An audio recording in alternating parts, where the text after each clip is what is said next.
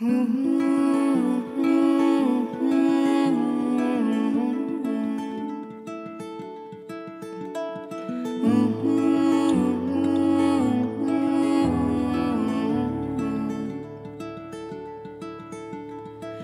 us be lovers, we'll marry our fortunes together.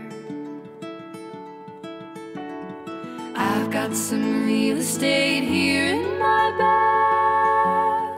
Ooh, so we bought a pack of cigarettes and Mrs. Wagner pies, and we walked off to look for America.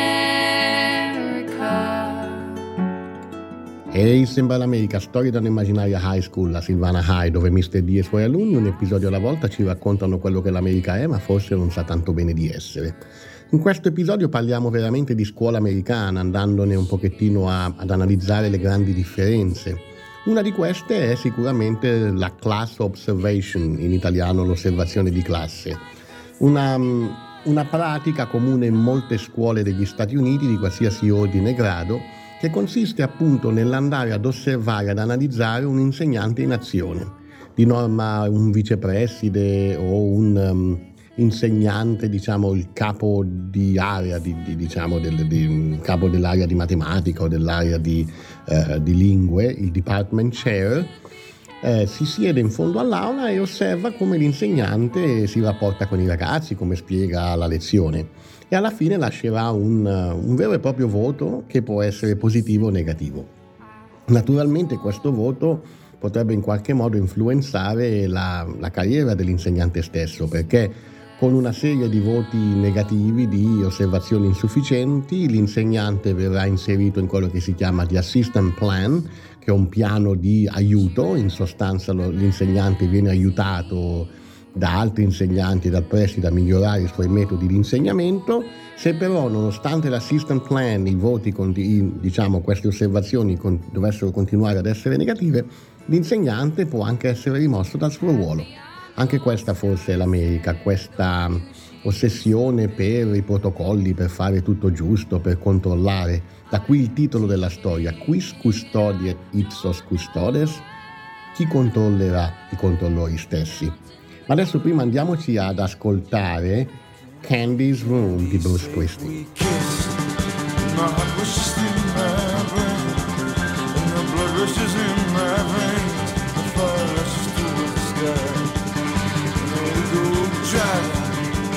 Driving deep into the night, I go driving deep into the light. Candy's eyes, she says, baby, if you wanna be wild, you got a lot to learn. Close your eyes, let them melt, let them fire, let them burn. 'Cause in the darkness we'll be in worlds that shine. And when our candy flows, she makes those his worlds mine.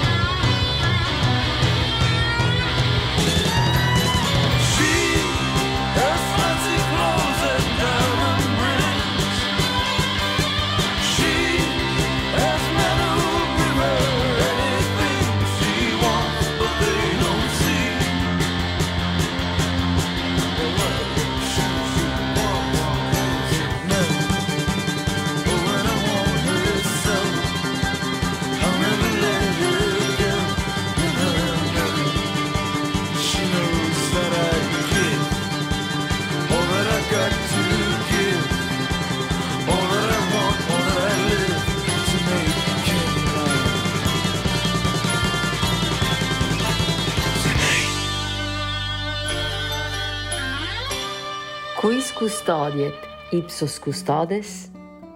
Sono in ritardo.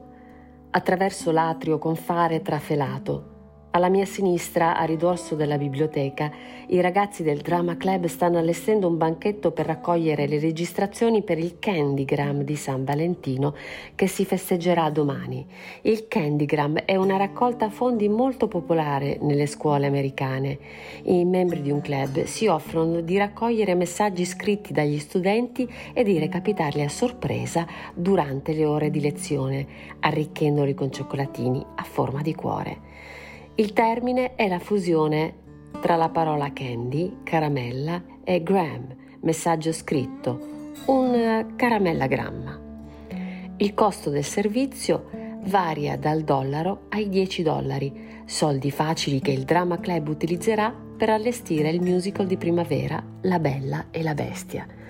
Solitamente i fidanzatini utilizzano il Candygram per scambiarsi messaggi affettuosi o appuntamenti segreti, ma normalmente quasi tutti gli studenti, single o no, usufruiscono del servizio per recapitare messaggi per gli amici del cuore e a volte anche per gli insegnanti. Corro spedito verso l'ufficio.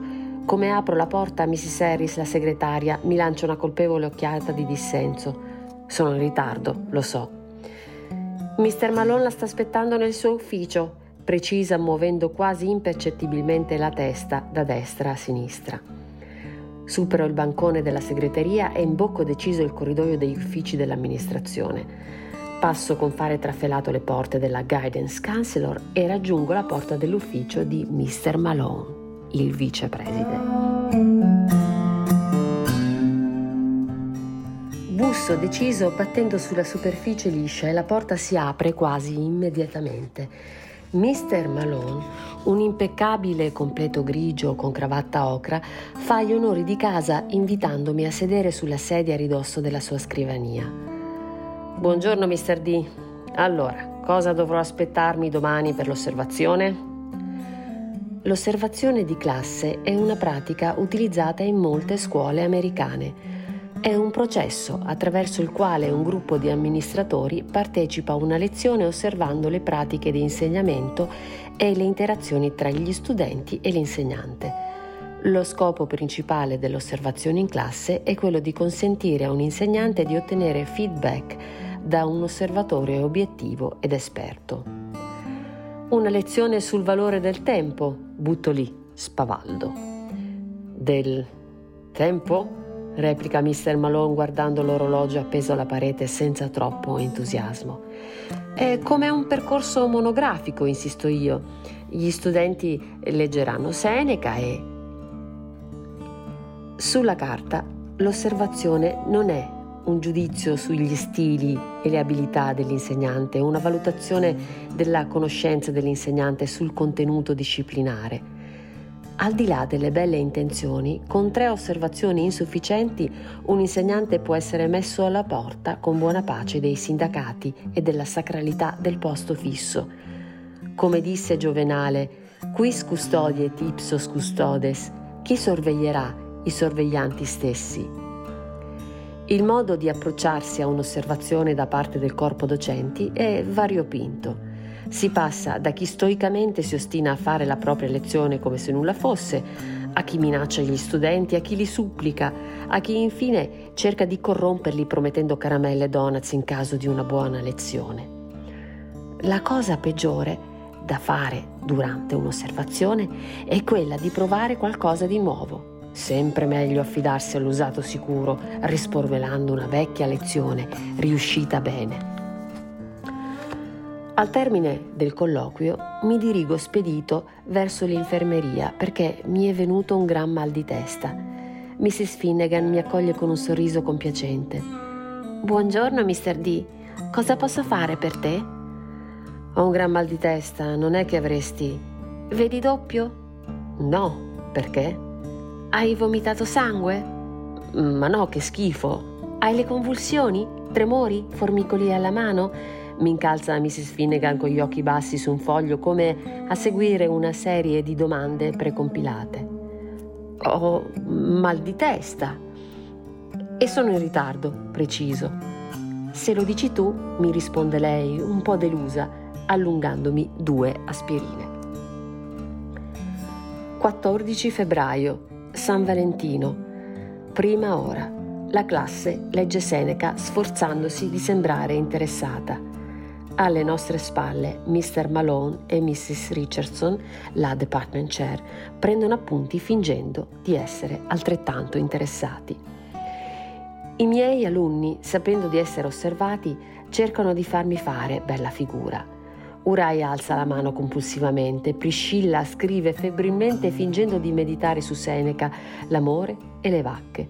Persino Kenzie cerca di darsi aria da intellettuale scrivendo impazientemente sul notebook frasi filosofiche. Non è vero che abbiamo poco tempo. La verità è che ne sprechiamo molto. Qualcuno bussa. Avanti! Un ragazzino del Drama Club entra, fissa me, poi gira gli occhi e si accorge della presenza di Mr. Malone e sbianca. Ho un candygram per Kenzie. Kenzie sorride, fingendosi sorpresa ma non troppo, e prende il pacchetto. Non è vero che abbiamo poco tempo. La verità è che... Toc toc. Qualcun altro bussa alla porta. Avanti! Una ragazzina del Drama Club fissa me, poi gira gli occhi, si accorge della presenza di Mr. Malone e sbianca. Ho un messaggio, un candygram per Kenzie. Kenzie finge nuovamente di essere sorpresa, ma non troppo. Non è vero che abbiamo poco tempo. La verità è che... Toc toc. Un altro candygram per Kenzie. Non è vero che abbiamo poco tempo. La verità è che... Toc toc. Un candygram per Priscilla. Non è vero che abbiamo poco tempo. La verità è che... Toc toc. Un candygram per Amira. Non è vero che abbiamo poco tempo. La verità è che... Toc toc.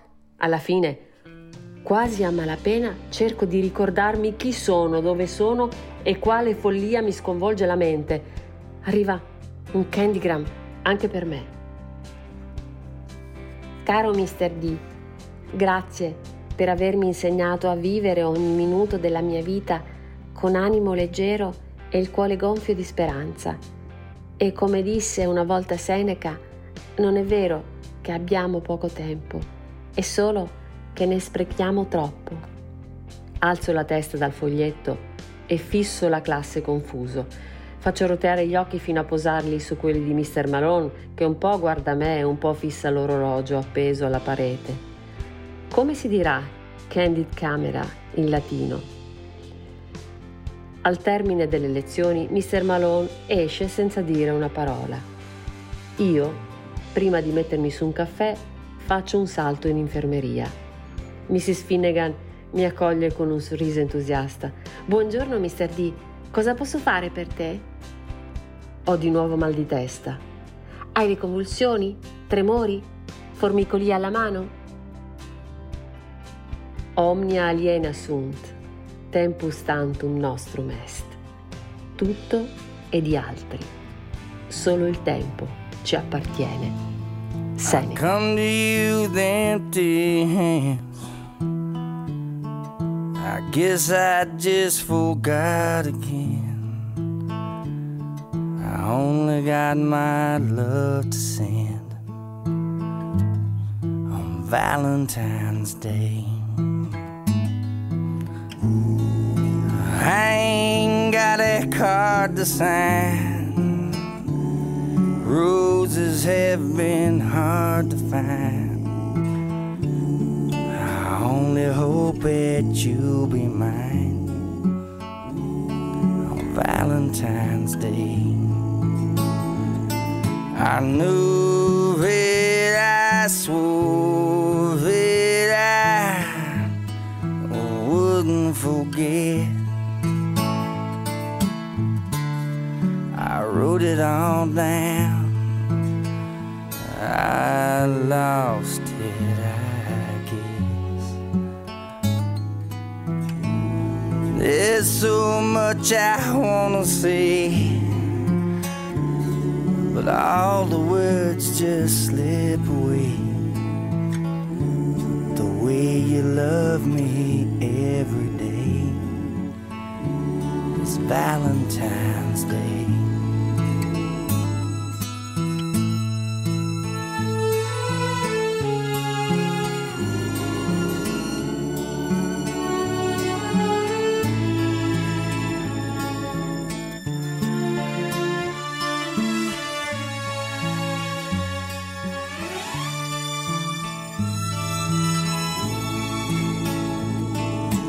If I could, I would deliver to you diamonds and gold. It's the least I can do. So if you take my high, hold you, I could make it up to you. Till then I hope my heart will do for Valentine's Day. For Valentine's Day. E sulle note di Valentine's Day di Steve Earle noi ci diamo appuntamento al prossimo episodio. Ciao, alla prossima. Sembra l'America, un romanzo di Michele di Mauro in tutte le librerie e in esclusiva su ADMR Radio, mercoledì e venerdì alle ore 16 e in replica la domenica alle 12:30, con la voce narrante di Irene Sparacello e una suggestiva colonna sonora di grande musica americana.